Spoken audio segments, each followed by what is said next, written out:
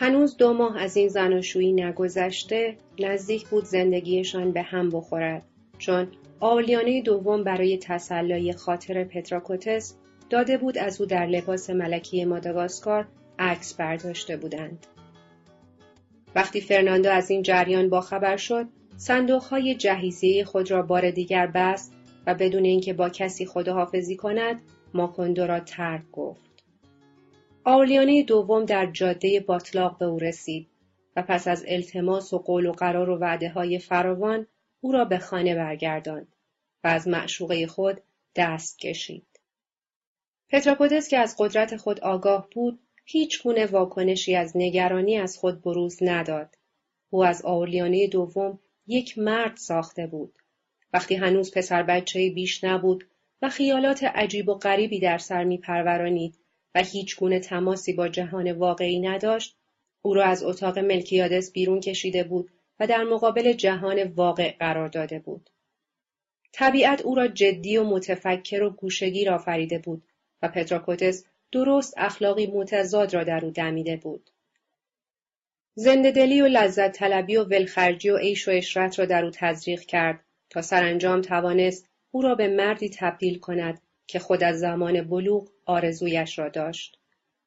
آولیانه دوم وقتی که بالاخره مثل همه مردم عروسی کرد، جرأت نکرد خبر عروسی خود را به پتراکوتس بدهد. رفتاری بچگانه در پیش گرفت. به کینه‌های ساختگی و رنجش‌های خیالی تظاهر می‌کرد تا هر طور شده پتراکوتس را به قطع رابطه وادار کند.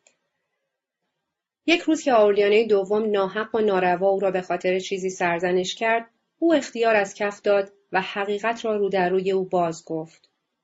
معنی تمام این کارها این است که تو می‌خواهی با ملکه ازدواج کنی. آولیانه دوم از خجالت سرخ شد و وانمود کرد که سخت عصبانی شده است. گفت که او اصلاً حرفایش را عوضی می‌فهمد و دیگر به ملاقات او نرفت.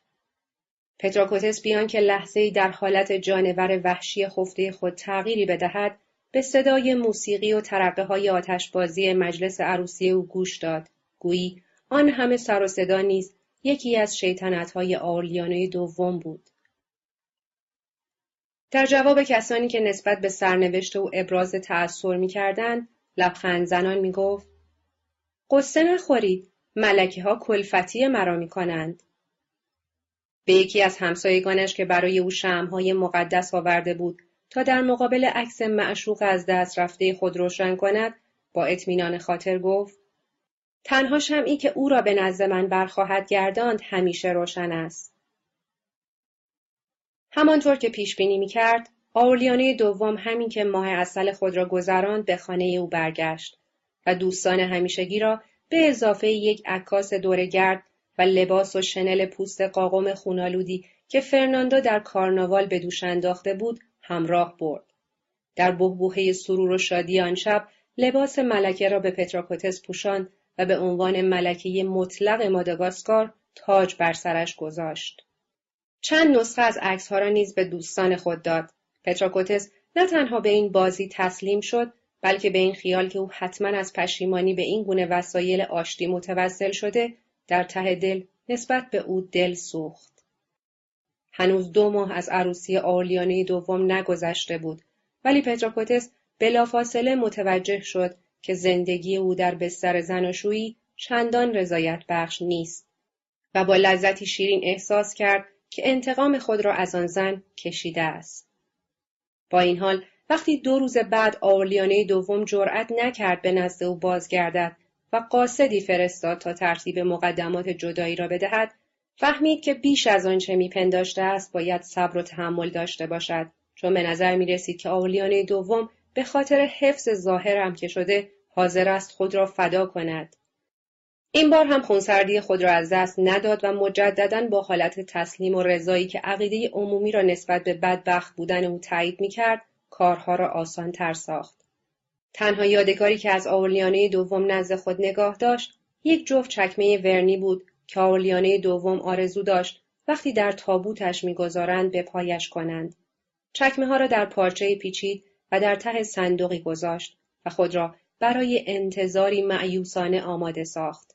به خود گفت: دیر یا زود ولو به خاطر پوشیدن این چکمه ها هم که شده باید برگردد. برخلاف تصور انتظارش چندان نپایید. در حقیقت آرلیانه دوم از اولین شب ازدواج خود متوجه شده بود که خیلی زودتر از موقعی که باید چکمه های ورنی را بپا کند به آغوش پتروپوتس برخواهد گشت. فرناندا زنی بود که در جهان گم شده بود. در 1000 کیلومتری دریا به دنیا آمده بود و در شهر غم‌انگیزی که هنوز صدای عبور پرهیاهوی کالسکه‌های نائب الدوله از روی سنگ فرش خیابان‌های آن در کابوس‌هایش به گوش می‌رسید، بزرگ شده بود. ساعت 6 عصر 32 ناقوس مرگ به صدا در می‌آمد. در خانه اربابی آنها که با سنگ‌هایی همانند سنگ قبر نمادچینی شده بود، هرگز نور آفتاب دیده نمی‌شد. هوا در درختان سرو باغ، در اساسیه رنگ پریده اتاق خواب‌ها و در طاق‌های عرق کرده باغ‌های گل مریم مرده بود. تنها اطلاعی که فرناندا تا سن بلوغ از دنیای خارج داشت، نوت‌های غم‌انگیز پیانو بود که یکی از همسایه‌ها سال‌های سال هر روز بعد از ظهر به او می‌آموخت. در اتاق مادر بیمارش سبز و زرد، زیر نور گرد و خاک‌آلوده شیشه‌های پنجره، به گام‌های یک نواخت و مصر و سنگدل موسیقی گوش می‌داد و فکر می‌کرد که در همان حال که موسیقی در جهان وجود دارد، او در آنجا نشسته است و وجودش در ساختن حلقه‌های گل سوگواری تحلیل می‌رود.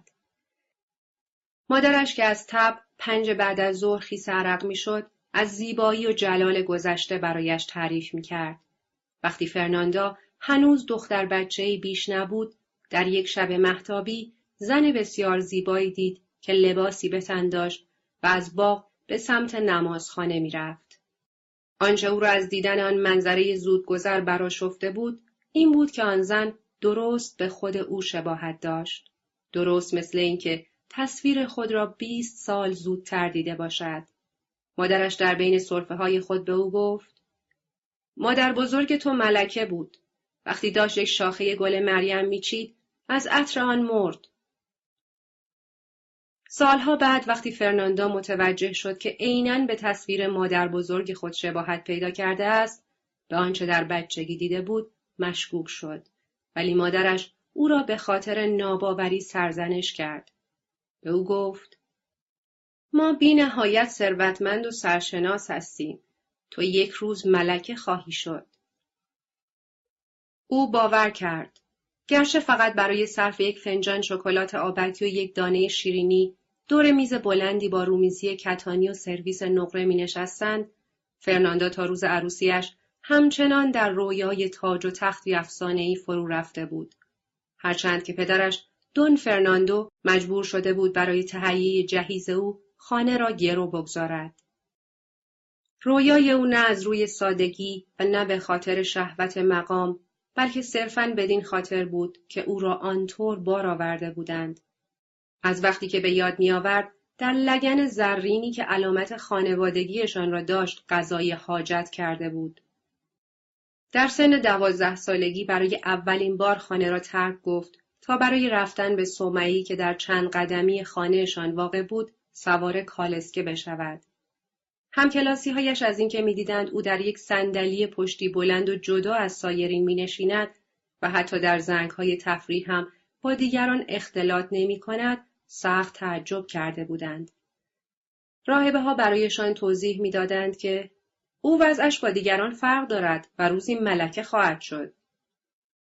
همکلاسی‌هایش از آنجا که او از تمام دخترانی که دیده بودند زیباتر و باوقارتر و مؤدب‌تر بود، این حرف را باور می‌کردند. پس از 8 سال تحصیل، هنگامی که فرا گرفته بود که به لاتین شعر بگوید و کلافسن بنوازد و با اشراف از شکار و با اسقف‌ها از مذهب و با فرماندهان خارجی درباره اوضاع سیاسی کشور و با پاپ درباره خداوند صحبت کند، به خانه والدین خود بازگشت تا برای مرده‌ها تاج گل بسازد. خانهشان را مثل یک خانه دزدزده یافت. آنچه در خانه باقی مانده بود، مشتی اساسیه ضروری بود با چند شمعدان و سرویس نقره. اساسیه مورد استفاده روزانه یکی یکی به فروش رسیده بود تا خرج تحصیل او تأمین شود.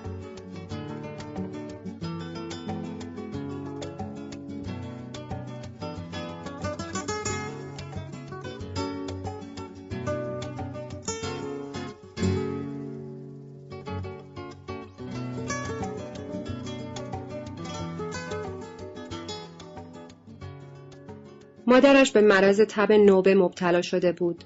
پدرش دون فرناندو که کت و شلوار مشکی می پوشید و یقه آهاری می بست و زنجیری طلایی روی جلیقه‌اش دیده می شد، دوشنبه به دوشنبه برای خرج خانه یک سکه نقره به او می داد و حلقه های گل سوگواری را که او در عرض هفته ساخته بود از خانه بیرون می برد.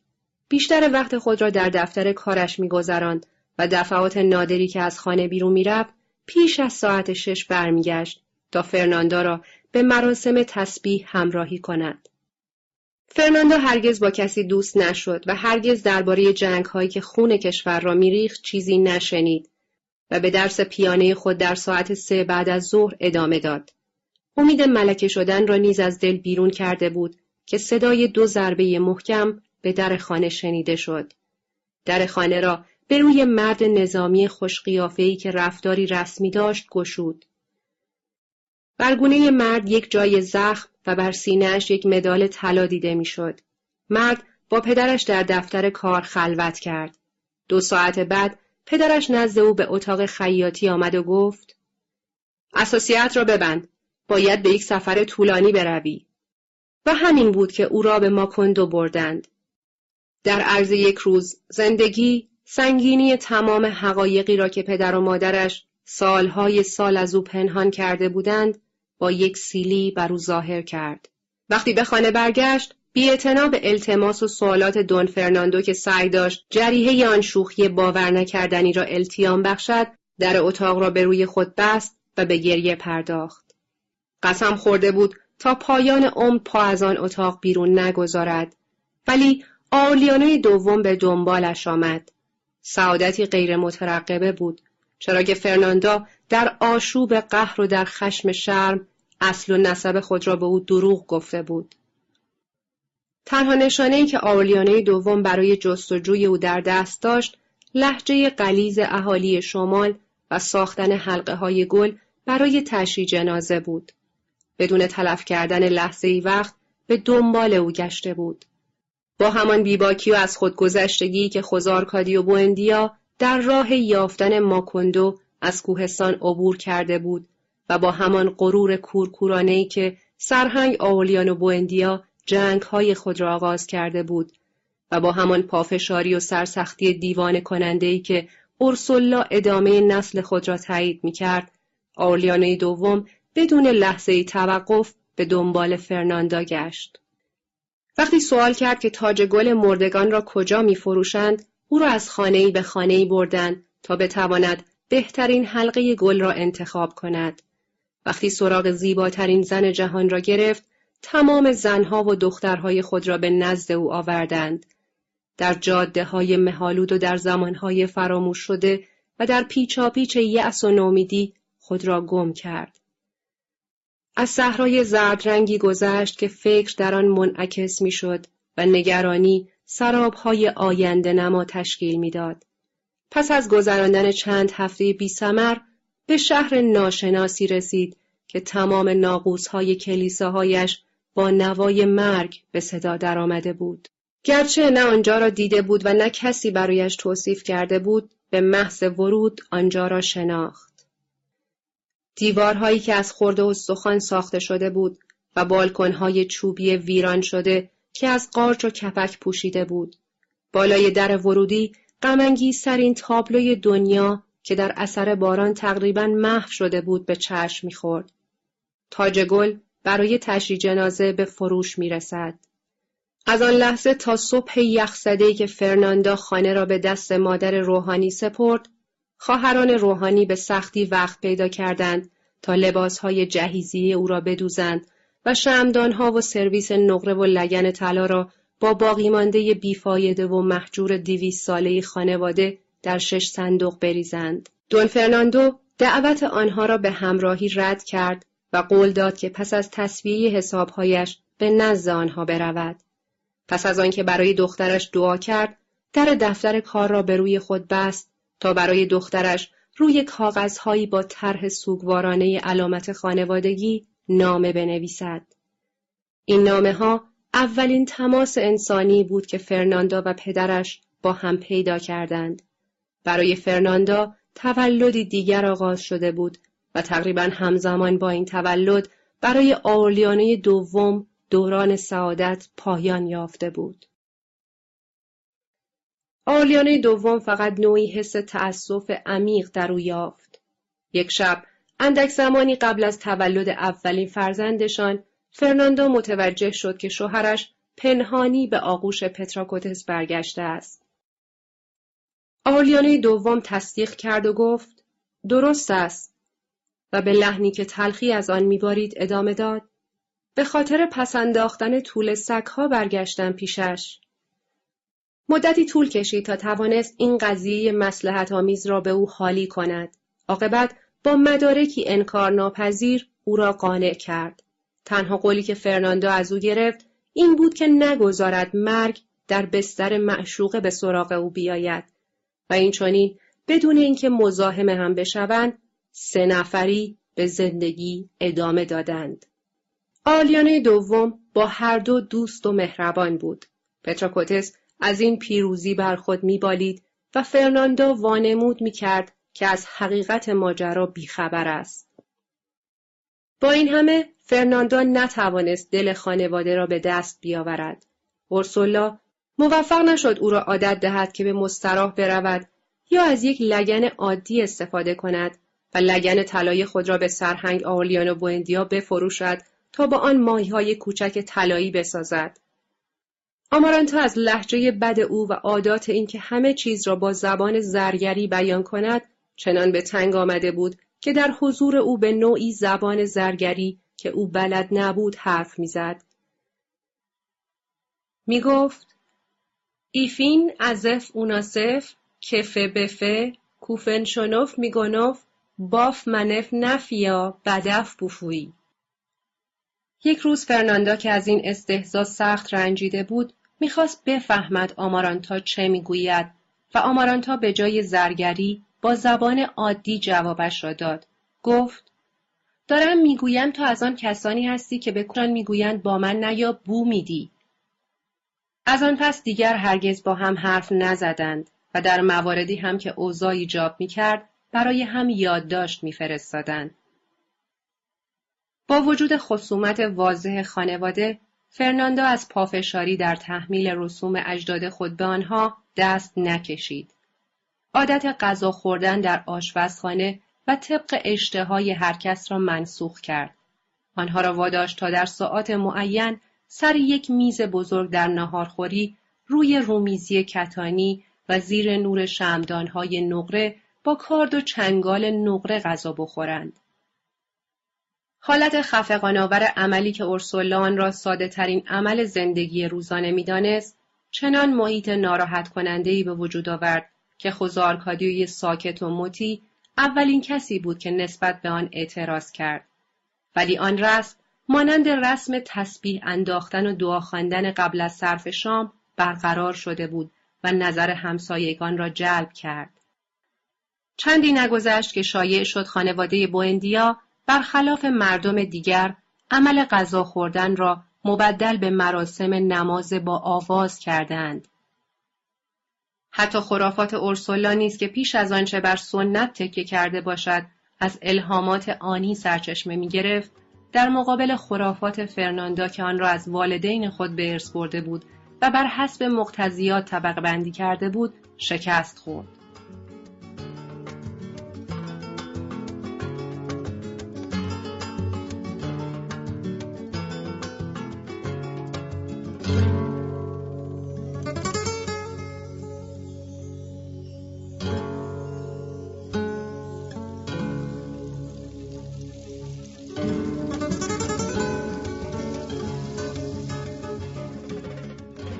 تا وقتی اورسولا حکومت مطلق را در دست داشت، هنوز بعضی از رسوم قدیمی در خانواده رواج داشت و زندگی خانواده تحت تأثیر او واقع می شد. ولی با از دست دادن قوه بینایی و رسیدن کهولت که او را خانه نشین کرده بود، دایره انضباطی که فرناندو از لحظه ورود آغاز کرده بود، کاملاً بسته شد و سرنوشت خانواده دیگر به کسی جز او بستگی نداشت. فروش شیرینی و آبنبات‌های حیوانات کوچولو که سانتا سوفیا دلا پیداد بنا به خواست اورسولا آن را ادامه می‌داد، به نظر فرناندا شایستگی خانواده آنها را نداشت و چندی نگذشت که آن را به کلی موقوف کرد. درهای خانه که از سحر تا شب موقع خواب 4 تاق باز بود، موقع خواب بعد از ظهر به بهانه اینکه حرارت آفتاب هوای اتاق خوابها را خراب می‌کند، بسته شد و عاقبت برای همیشه بسته ماند. شاخه زیتون مقدس و قرص نانی که از زمان پیدایش ماکندو به سردر خانه آویخته بودند، جای خود را به شمایل قلب مقدس مسیح داد. سرهنگ آولیانو بوئندیا که به نحوی متوجه آن تغییر و تحول شده بود، عاقبت خانواده را پیشگویی کرد و اعتراض کنان گفت: داریم تبدیل به مردمان محترمی میشویم. اگر همینطور پیش برویم، عاقبت بار دیگر با حکومت محافظه‌کاران به جنگ خواهیم پرداخت، ولی این بار به خاطر اینکه به جایش سلطان داشته باشیم. فرناندا با زیرکی مواظب بود که با او برخوردی نداشته باشد.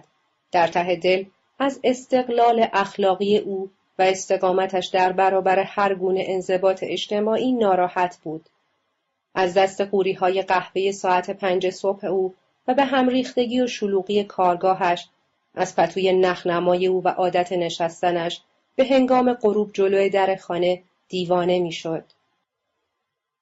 ولی میدانست که برای منظم ساختن خانه نباید پاپیچ او بشود، چون مطمئن بود که سرهنگ پیر گرچه با گذشت زمان و در اثر غم و نومیدی جانوری اهلی شده است، با این حال قادر است با انفجار قیام پیری پی خانه را از جا بکند.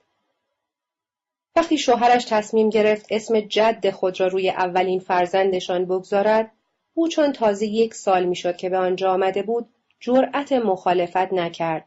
ولی وقتی اولین دخترشان به دنیا آمد، عقیده خود را صراحتاً بیان داشت و تصمیم گرفت اسم مادر خود رناتا را روی بچه بگذارد. اورسولا می‌خواست اسم بچه رمدیوس باشد.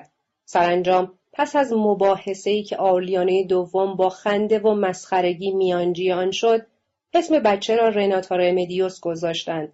ولی فرناندا فقط او را رناتا صدا می‌زد و خانواده شوهر و بقیه اهالی شهر او را ممه، مخفف رمدیوس صدا می‌زدند. اوایل فرناندا از خانواده خود صحبتی نمی‌کرد، ولی به مرور زمان صحبت از پدر خود را شروع کرد. سر میز از او به عنوان یک موجود خارق‌العاده یاد می‌کرد که از هر گونه مال و منال دنیوی چشم پوشیده بود و تبدیل به مرد مقدسی می‌شد. آرلیانه دوم که از آن همه صفات نیک پدرزن خود به حیرت آمده بود، نتوانست از وسوسه مسخره کردن زنش در غیاب او خودداری کند. بقیه خانواده هم از او پیروی کردند. حتی اورسولا که تمام سعی خود را به کار می‌برد تا هماهنگی خانوادگی را حفظ کند و در خفا از آن به همخوردگی فامیلی رنج می‌برد، یک بار به خود اجازه داد تا بگوید که آینده پاپ بودن نبیره کوچکش تضمین شده است، زیرا نوه یک مرد مقدس و پسر ملکه و سارق حیوانات است. با وجود کنایه‌های نهفته در آن لبخندها، بچه‌ها عادت کردند که پدر بزرگ خود را موجودی افسانه‌ای بدانند که در نامه‌هایش برای آنها اشعار مذهبی می‌نویسد و هر کریسمس برایشان یک صندوق هدیه می‌فرستد که از در خانه به سختی داخل می‌شود. در حقیقت آن هدایا باقی مانده ثروت هنگفت اجدادی او بود. در اتاق خواب بچه‌ها با آن هدایا نمازخانه‌ای ساختند و آن را با مجسمه‌های قدیسان که به اندازه طبیعی بود و چشمان شیشه‌ای به آنها حالتی بشری می‌داد و جامه‌های فاخر دست‌دوزی شدهشان از لباس تمام اهالی ماکندو زیباتر بود، زینت دادند. جلال و شکوه سوگوارانه آن قصر سرد و قدیمی رفته رفته به خانه پرنور خانواده بوئندیا منتقل شد. یک بار آرلیانه دوم گفت: حالا که تمام مقبره خانوادگی را برای ما فرستادن، فقط چند سنگ قبر و درخت بید مجنون کم داریم. گرچه در آن جعبه‌های بزرگ هرگز چیزی وارد نمی‌شد که بچه‌ها بتوانند با آن بازی کنند، با این حال تمام سال را به انتظار ماه دسامبر می‌گذراندند، چون هدایای قدیمی و پیشبینی نشده به هر حال شور و شعف تازه‌ای در خانه می‌آفرید. در 10مین کریسمس، هنگامی که خوزارکادیوی کوچولو داشت آماده میشد تا برای تحصیل به مدرسه طلاب برود، جعبه بزرگ هدایای پدر بزرگ زودتر از موعد همیشگی وارد شد. جعبه به دقت میخکوبی و بر ضد رطوبت قیراندود شده بود و با دستخط همیشگی به نشانی سرکار علی بانو فرناندا کارپیو بوئندیا فرستاده شده بود. در همان حال که فرناندا در اتاق خواب نامه را می‌خواند، بچه‌ها با عجله به باز کردن در جعبه مشغول شدند. مطابق معمول با کمک آرلیانوی دوم لاک قیر را خرد کردند و در میخ شده جعبه را شکستند و پس از آنکه خاکره را بیرون ریختند، در داخل جعبه صندوقی سربی و دراز یافتند که درش با قفل‌های مسی بسته شده بود. همانطور که بچه‌ها با بی‌صبری به انتظار ایستاده بودند، آرلیانوی دوم 8 قفل را باز کرد و در صندوق سربی را گشود. سپس فریادی کشید و بچه‌ها را از آنجا کنار زد. دون فرناندو کت و شلواری مشکی پوشیده بود و داخل صندوق دراز کشیده بود. روی سینه‌اش صلیبی به چشم می‌خورد و گوشت بدنش که از شدت زخم گندیده بود، در آتشی ملایم و مایعی پرکف که حباب‌هایش چون مروارید بود می‌پخت. چندی از تولد دختر بچه نگذشته بود که از طرف دولت دستوری غیر منتظره صادر شد که برای تجلیل از معاهده نرلندیا سالروز تولد سرهنگ آرلیانو بوئندیا را جشن بگیرند. این تصمیم چنان با وضعیت سیاسی مغایرت داشت که سرهنگ با عصبانیت هرچه تمامتر مخالفت خود را اعلام نمود و آن تجلیل را رد کرد. می گفت اولین باری است که لغت سالروز به گوشم می خورد، ولی معنیش هرچه می خواهد باشد چیز مزخرفی است. کارگاه زرگری کوچک او از نمایندگان دولت پر شد. وکلایی که در گذشته با لباسهای سیاه رنگ خود مثل یک دسته کلاغ سرهنگ را دوره کرده بودند، پیرتر و باوقارتر از گذشته بازگشته بودند. وقتی سرهنگ متوجه ورود آنها شد، درست مثل موقعی که آمده بودند پیشنهاد صلح بکنند، نتوانست ستایش‌های مزورانه‌شان را تحمل کند و دستور داد او را به حال خود بگذارند. مصرانه گفت که برخلاف عقیده آنها او پدر وطن نیست، بلکه فقط یک صنعتگر بدون خاطره است که تنها آرزویش این است که در بین فراموشی و بدبختی ماهی‌های طلایی کوچک خود از خستگی بمیرد. آنچه بیش از همه او را به خشم آورده بود، این بود که قرار شده بود رئیس جمهور شخصاً در مراسم ماکندو حضور بیابد و نشان لیاقت را به سینه او بزند. سرهنگ آرلیانو بوئندیا صاف و پوزکنده برای او پیغام فرستاد که بیتابانه انتظار آن مراسم را می‌کشد، مراسمی که خیلی دیر انجام می‌شد تا گلوله‌ای در سینه او خالی کند و این گلوله نه به خاطر عملیات مستبدانه و اشتباهات رژیم او، بلکه به خاطر بی‌احترامی نسبت به پیرمردی است که آزارش به کسی نمی‌رسد. چنان این تهدید را با تشدید ادا کرد که رئیس جمهور در لحظه آخر از تصمیم خود چشم پوشید و نشان لیاقت را توسط یک نماینده خصوصی فرستاد. سرهنگ خرینلدو مارکز که از هر طرف تحت فشار قرار گرفته بود، از بستر بیرون آمد تا دوست ارتشی دیرین خود را ترغیب کند. هنگامی که سرهنگ آرلیانو بوئندیا او را دید که روی یک صندلی راحتی و میان چند نازبالش روی شانه 4 مرد پیش می آید، حتی یک لحظه هم شک نکرد که دوست جوانی او، کسی که در پیروزی‌ها و شکست‌های او سهیم بود، این همه مشقت را تحمل کرده تا یک دلی خود را نسبت به او ثابت کند.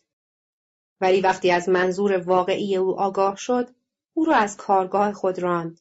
به او گفت: افسوس، خیلی دیر فهمیدم که اگر گذاشته بودم تیر بارانت کنند، چه لطف بزرگی در حقت کرده بودم. مراسم جشن سالروز بدون حضور هیچ یک از اعضای خانواده برپا شد. جشن به طور اتفاقی با هفته کارناوال مصادف شد. سرهنگ آرلیانو بوئندیا عقیده داشت که دولت مخصوصاً این کار را کرده است تا استهزای خود را 2 برابر نشان دهد. هیچ کس موفق نشد این فکر را از مغز او بیرون کند. از کارگاه غم‌انگیز خود به مارش‌های نظامی و سلام شلیک توپ‌ها و صدای ناقوس‌ها و چند جمله از نطقی که هنگام نامگذاری خیابان جلوی خانه آنها به نام او ایراد شده بود گوش داد. چشمانش از تحقیر و خشمی ناتوان پر از اشک شد و برای اولین بار پس از شکست خود افسوس خورد که قدرت جوانی را از دست داده است و نمیتواند بار دیگر جنگ خونین راه بیاندازد و آخرین نشانه حکومت محافظه‌کاران را نابود کند. انعکاس تجلیل از او هنوز محو نشده بود که اورسولا در کارگاه او را کوفت. او گفت: مزاحم من نشوید، کار دارم. اورسولا به لحن عادی همه روزه خود گفت: باز کن، این هیچ ربطی به مراسم جشن ندارد. آن وقت سرهنگ آورلیانو بوئندیا قفل را باز کرد و در را گشود و جلوی در چشمش به 17 مرد افتاد. مردها ظاهری متفاوت داشتند و از هر قیافه و هر رنگی بودند، اما همگی حالتی از تنهایی داشتند که به هر جای دنیا می رفتند می شناختیشان. پسران او بودند. بیان که با هم قرار قبلی گذاشته باشند و بیان که یکدیگر را بشناسند، به شنیدن خبر مراسم جشن از دورترین گوشه و کنار ساحل بی اراده به آنجا کشانده شده بودند. همگی آنها در کمال افتخار اسمشان آورلیانو بود و نام خانوادگی مادرهای خود را انتخاب کرده بودند. 3 روزی که با رضایت خاطر اورسولا و رسوایی فرناندا در خانه ماندند، مانند 3 روز جنگ بود. آمارانتا در یک دفترچه کهنه که اورسولا نام همگی آنها را با تاریخ تولد و تاریخ غسل تعمید نوشته بود، نشانی فعلی هر یک را جلوی اسمشان اضافه کرد. آن فهرست به خوبی می توانست نمودار تاریخ 20 سال جنگ باشد. از روی آن می توانستند مسیر عبور شبانه سرهنگ را از سپید دمی که ماکوندو را در نقش فرمانده 21 مرد به قصد شروع انقلاب ترک کرده بود تا موقعی که آخرین بار او را پیچیده در پتویی آغشته به خون به خانه آورده بودند تعیین کنند.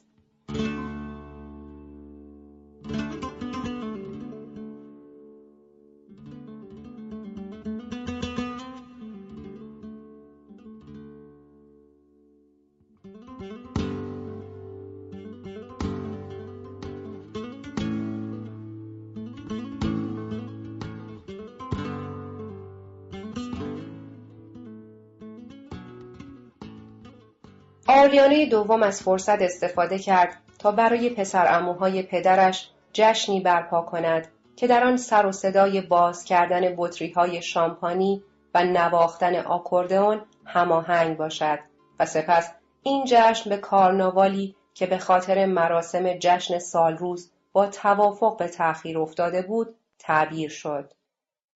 نیمی از بشقاب‌ها را شکستند و همچنان که دنبال یک گاو وحشی می‌کردند تا او را اخته کنند، بوته‌های گل سرخ را زیر پا له کردند، به مرغ‌ها شلیک کردند و آنها را کشتند. آمارانتا را مجبور کردند به آهنگ‌های غم‌انگیز والس‌های پیترو کرسپی برقصد. یک شلوار مردانه به پای رمدیوس خوشگله کردند و او را واداشتند تا از یک تیر قیراندود بالا برود. یک خوک را که سراپا چرب کرده بودند در اتاق ناهارخوری رها کردند که فرناندا را به زمین زد. ولی هیچ کس از آن همه خرابکاری شکایتی نکرد، چرا که خانه از زلزله شور و نشاط لرزیده بود. سرهنگ آورلیانو بوئندیا که ابتدا آنها را با شک و تردید تحویل گرفته بود و حتی در نسبت آنها به خودش شک کرده بود، چنان از دیوانه بازی آنها حظ برده بود که وقتی آنجا را ترک می‌کردند به هر کدام از آنها یک ماهی کوچولوی طلایی هدیه داد.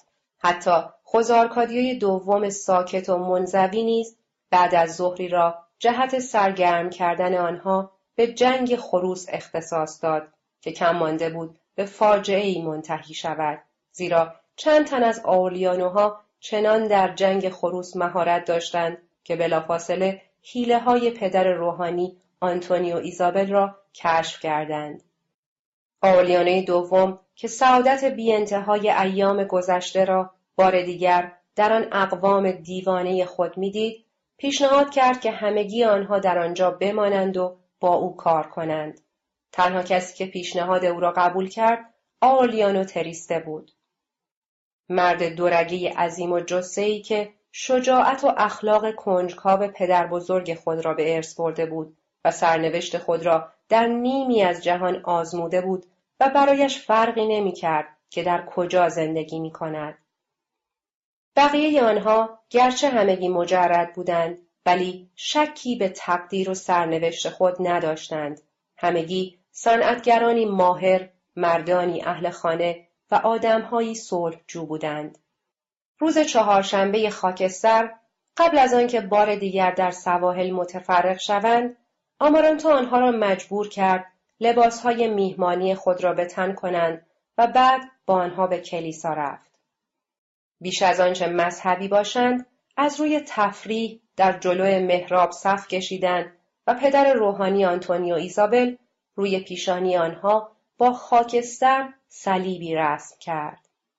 پس از آنکه به خانه بازگشتند، وقتی جوانترین آنها خواست پیشانی خود را پاک کند، متوجه شد که صلیب خاکستر روی پیشانی او و تمام برادرانش ثابت مانده است. با آب و صابون و با فرچه و خاک امتحان کردند و عاقبت با قلیا و سنگ پا پیشانی خود را ساییدند، ولی موفق نشدند علامات صلیب را از روی پیشانی خود پاک کنند. برعکس، آمارانتا و سایر کسانی که به کلیسا رفته بودند، بدون کوچکترین اشکالی آن علامات را از روی پیشانی خود شستند. اورسولا وقتی با آنها خداحافظی می‌کرد گفت: اینطور بهتر است. از حالا به بعد همه خواهند فهمید شما چه کسانی هستید. همگی با هم از آنجا رفتند. ارکستری پیشاپیش آنها موسیقی می‌نواخت و خوشه‌های آتشبازی در آسمان می‌ترکید. آنچه از آنها در شهر باقی ماند، اثبات کننده این نکته بود که خانواده بوئندیا هنوز برای چند قرن تخم و ترکه دارد. آرلیانو تریسته با صلیب خاکستر روی پیشانی کارخانه یخ را که خوز آرکادیو بوئندیا در هذیان و شوق اختراعات خود آرزو می‌کرد، تأسیس کرد. چند ماه پس از آمدنش به آنجا، وقتی همه او را شناخته بودند و ستایش می‌کردند، داشت عقب خانه‌ای می‌گشت تا مادر و خواهر بدون شوهر خود را که دختر سرهنگ نبود به آنجا بیاورد. خانه بزرگی که در گوشه میدان متروکی افتاده بود و رو به ویرانی می‌رفت، نظرش را جلب کرد. وقتی جویای صاحب آن خانه شد، یک نفر گفت که آن خانه صاحب ندارد و در گذشته بیوه زنی تنها که با خوردن خاک و گچ دیوارها تغذیه می‌کرده است، در آنجا زندگی می‌کرده است و در این سالهای اخیر فقط 2 بار او را در خیابان دیدند که با کلاه کوچکی از گلهای مصنوعی به سر و کفش‌هایی به رنگ نقره کهنه به پا از میدان عبور کرده تا نامه‌ای به اسقف اعظم را در پستخانه پست کند. به او گفتند تنها کسی که با آن زن زندگی می‌کرده مستخدمه سنگدلی بوده است که سگ و گربه و یا هر جانور دیگری را که پا به خانه آنها می‌گذاشته است می‌کشته است و جسد آنها را به خیابان می‌انداخته است تا بوی تعفنشان مردم را بیازارد. از زمانی که حرارت آفتاب جسد آخرین جانور را مومیایی کرده بود، آنقدر گذشته بود که همه مطمئن بودند زن صاحب خانه و مستخدمش خیلی قبل از پایان جنگ مردند و تنها دلیلی که خانه هنوز سر پا ایستاده این است که در سالهای اخیر زمستان سخت و بادهای شدید پیش نیامده است.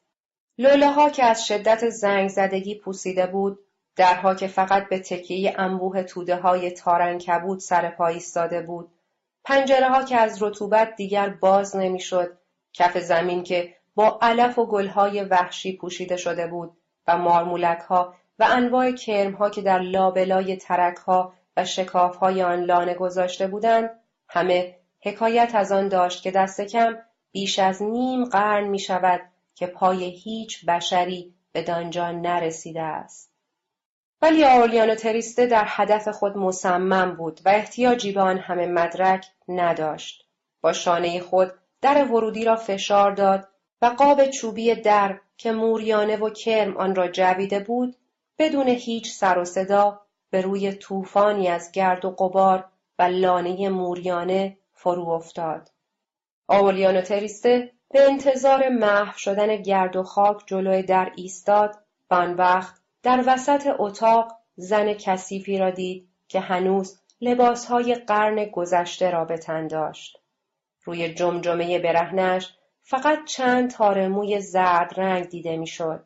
آخرین ستارگان امید در چشمان درشتش که هنوز زیبایی خود را حفظ کرده بود، خاموش شده بود و پوست چهرهش از سوزش تنهایی خشکیده و چروکیده بود. آرلیانو تریسته مبهوت از منظره جهان مردگان ناگهان متوجه شد که زن یک تپانچه نظامی قدیمی را به سوی او نشانه رفته است. زمزمه کرد: معذرت می‌خواهم. زن در وسط اتاقی پر از لوازم عجیب و غریب بی حرکت بر جای ماند و سراپای آن مرد غول پیکر و شانه پهن را که صلیبی از خاکستر روی پیشانیش خالکوبی شده بود، وجب به وجب با نگاه خود برانداز کرد و از میان گرد و غبار او را در مه ایام گذشته دید که تفنگی دولوله به شانه دارد و یک ردیف خرگوش شکار شده به دست گرفته است.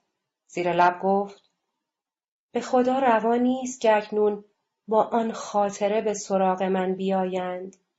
آرلیانو تریسته گفت: من میخواهم این خانه را اجاره کنم. آن وقت زن با دستی محکم تپانچه را بالا آورد و صلیب خاکستر را نشانه گرفت و با اراده‌ای راسخ ماشه را بالا زد و فرمان داد: از اینجا بروید بیرون. آن شب سر شام آرلیانو تریسته آنچه را که اتفاق افتاده بود برای خانواده خود تعریف کرد و اورسولا از شدت اندوه گریه سر داد و سر را بین دو دست گرفت و گفت: پروردگارا، او هنوز زنده است.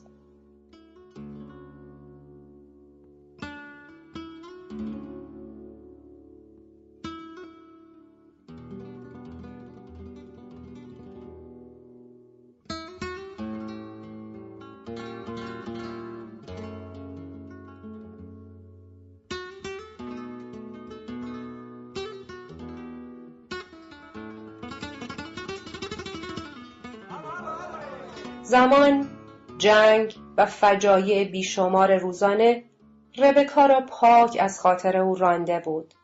تنها کسی که حتی برای یک لحظه هم فراموش نکرده بود که او زنده است و کم کم در آن لانه کرم می‌پوسد، آمارانتای کینه‌جو و پیر بود. هر سپیده دم وقتی یخ قلبش او را در بستر تنهای خود از خواب بیدار می‌کرد، به ربکا فکر می‌کرد. وقتی زیر پیراهن‌های سفید آهار زده و شکمبند سنین پیری را می‌پوشید، به ربکا فکر می‌کرد. وقتی نوار سیاه زخم وحشت‌انگیز دستش را عوض می‌کرد، به ربکا فکر می‌کرد. هر آن در خواب و در بیداری، در لحظات خوش و ناخوش، مدام به ربکا فکر می‌کرد. تنهایی خاطرات او را از هم مجزا ساخته بود. خاکروبه انبوه و تاریک دلتنگی ها را در قلبش خاکستر کرده بود و سایر خاطرات تلختر را خالصتر و بزرگتر و ابدیتر ساخته بود. رمدیوس خوشگله از طریق او از وجود ربکا اطلاع داشت. هر بار که از جلوی آن خانه رو به ویرانی می‌گذشتند، آمارانتا داستانی تلخ و پر از نفرت برای او تعریف می‌کرد تا بدان وسیله نوه برادرش را در کینه گسترش یافته‌اش سهیم کند و این نفرت را تا بعد از مرگش نیز ادامه دهد. ولی در نقشه‌اش موفق نشد، چرا که رمدیوس خوشگله نسبت به هر گونه احساس عاشقانه، به خصوص احساسات دیگران، بی‌اعتنا بود. اورسولا که برخلاف آمارانتا رنج کشیده بود، ربکا را با خاطره‌ای عاری از هر گونه بدی و ناپاکی به یاد می‌آورد. تصویر بچه قابل ترحمی که با کیسه استخوان‌های والدین خود به آن خانه آمده بود، بر تصویر رنجشی که او را لایق ندانسته بود تا در شجره‌نامه خانوادگی جایی داشته باشد، پیروز می‌شد. آرلیانه دوم تصمیم گرفت او را به خانه بیاورد و از او نگهداری کند، ولی نقشه بی‌آلایش او در برابر اراده نفوذناپذیر ربکا نقش برآب شد. ربکا که سالهای سال عمر خود را در رنج و فلاکت گذرانده بود تا به امتیازات تنهایی برسد، دیگر حاضر نبود از زندگی تنهایش دست بردارد و آرامش سالهای پیری خود را با رقتی ساختگی و اجباری برهم زند. در ماه فوریه، هنگامی که 16 پسر سرهنگ آرلیان و بوئندیا که هنوز صلیب خاکستر روی پیشانیشان پابرجا بود، مراجعت کردند، آرلیان تریسته در میان سرور و شادی جمع راجع به ربکا با آنها صحبت کرد و آنها در عرض نیمه روزی نمای خانه ربکا را تعمیر کردند و با رنگ‌های روشن و شاد رنگ زدند و درها و پنجره‌ها را عوض کردند و پای دیوارها سیمان تازه ریختند، ولی موفق نشدند اجازه بگیرند کار تعمیر را در داخل خانه نیز ادامه دهند.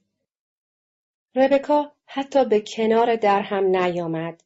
آنها را به حال خود گذاشت تا آن تعمیر دیوانه‌وار را به پایان برسانند. آن وقت حساب کرد چقدر خرج تعمیر شده است و آرخیندا مستخدمه پیر خود را که هنوز پیش او بود با مشتی سکه که پس از پایان آخرین جنگ دیگر رایج نبود و او هنوز تصور می‌کرد ارزشی دارد، به نزد آنها فرستاد. آن وقت بود که فهمیدند از واقعیت‌های جهان چه بیگانگی وحشتناکی دارد و تا وقتی جان در بدن دارد، نجات دادن او از آن لاک لجبازانش امکان پذیر نیست. در بازدید دوم پسران سرهنگ آرلیان و بوئندیا از ماکوندو، یکی دیگر از آنها، آرلیان سنتونو، نیز در آنجا ماند تا با آرلیان تریسته کار کند. او یکی از اولین بچه‌هایی بود که جهت مراسم غسل تعمید به خانه آورده بودند. اورسولا و آمارانتا او را به خوبی به خاطر می‌آوردند، زیرا در عرض چند ساعت آنچه را که شکستنی بود سر راه خود شکسته بود. مردی متوسط القامه و آبل رو بود که زمان جلوی رشد اولیه هیکلش را گرفته بود. با این حال قدرت شکستن در او دست نخورده باقی مانده بود. بدون اینکه حتی دستی به بشقاب‌ها بزند، آنقدر بشقاب شکست که فرناندا تصمیم گرفت قبل از آنکه آخرین قطعات سرویس گران قیمت چینی او خرد شود، یک سرویس بشقاب لابی بخرد. ولی آن بشقاب‌های فلزی نیز چندی نگذشت که به هم پیچیدند و خرد شدند. برای جبران آن قدرت لاعلاج که برای خودش نیز دیوانه کننده بود، چنان مؤدب و مهربان بود که بلافاصله دوستی و علاقه همه را نسبت به خود جلب می‌کرد. ظرفیت کارش فوق‌العاده بود. در اندک زمانی محصول یخ کارخانه را چنان افزایش داد که مقدار آن برای بازار محلی خیلی زیاد بود و آرلیان تریسته به فکر افتاد تجارت خود را به سایر شهرهای منطقه باطلاق گسترش دهد. آن وقت بود که به فکر انجام نقشه‌ای اساسی افتاد. نه تنها به خاطر نو ساختن کارخانه یخسازی خود، بلکه برای برقراری ارتباط مابین ماکوندو و سایر نقاط جهان. گفت باید به اینجا راه آهن بکشیم. اهالی ماکوندو اولین بار بود که این لغت را میشنیدند. اورسولا وقتی طرحی را که آرلیان و تریسته روی میز کشید، طرحی که مستقیما از نقشه‌های خوزارکادی و بوئندیا که پروژه خود را در باره جنگ‌های خورشیدی با همان گونه طرح‌ها مصور کرده بود مشتق می‌شد دید، شکش تبدیل به یقین شد که تاریخ رو به تکرار است. ولی آرلیان و تریسته برخلاف جد خود نه خواب و خوراک را به خود حرام کرد و نه با فریادهای بدخلقی خود کسی را آزرد. مشکل ترین پروژه را چنان در نظر می گرفت که به زودی جامه عمل خواهد پوشید. محاسباتش درباره مخارج و تاریخ اجرا دقیق و اساسی بود و پروژه های خود را بدون اینکه کسی را کلافه کند به پایان می رسانید. آرلیانه دوم چیزی که از جد خود به ارث برده بود، چیزی که از سرهنگ آرلیانو بوئندیا کم داشت، بی تفاوتی مطلق نسبت به شکست بود. با همان حالت عادی که جهت اجرای پروژه پوچ کشتیرانی به برادر خود سرمایه‌ای داده بود، پول داد تا راه آهن را به آنجا بیاورند. آرلیانو تریسته پس از آنکه تقویم را ورق زد، چهارشنبه بعد آنجا را ترک کرد تا پس از پایان فصل باران بازگردد. تا مدتها از او خبری نشد. آرلیانو سنتنو که از محصول فراوان کارخانه یخ نگران شده بود، محصول یخ را به جای آب با آب میوه آزمایش کرده بود و بیان که خواسته باشد و یا قبلاً درباره‌اش فکر کرده باشد، مواد اصلی بستنی را یافته بود. از آنجایی که برادرش هیچ گونه نشانه‌ای از بازگشت خود به دست نمی‌داد، تصمیم گرفت در محصولات کارخانه‌ای که دیگر آن را از آن خود می‌دانست تغییری بدهد. فصل باران به پایان رسیده بود و تمام تابستان بدون هیچ خبری از او سپری شده بود. اوایل زمستان، زنی که در گرمترین ساعت روز مشغول رختشویی در رودخانه بود، فریاد زنان و پریشان به وسط خیابان اصلی دوید.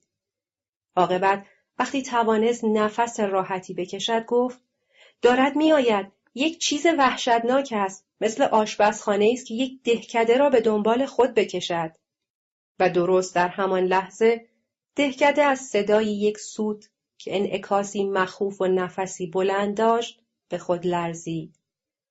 در چند هفته گذشته عده‌ای کارگر را دیده بودند که مشغول ریل گذاری هستند، ولی کسی اهمیتی نداده بود، چون تصور کرده بودند چیزی است که لابد مربوط به کولی هاست که با سر و صدای طبل و دهل و رقص‌های قدیمی 100 سال پیش خود مراجعت کردند تا خدا می‌داند کدام اختراع عجیب و غریب نوابغ اورشلیم را نمایش دهند. ولی اهالی وقتی از سر و صدای سوت و نفس قطار به خود آمدند، همگی از خانه ها بیرون ریختند و آرلیانو تریسته را دیدند که از روی لوکوموتیو به آنها دست تکان می‌دهد.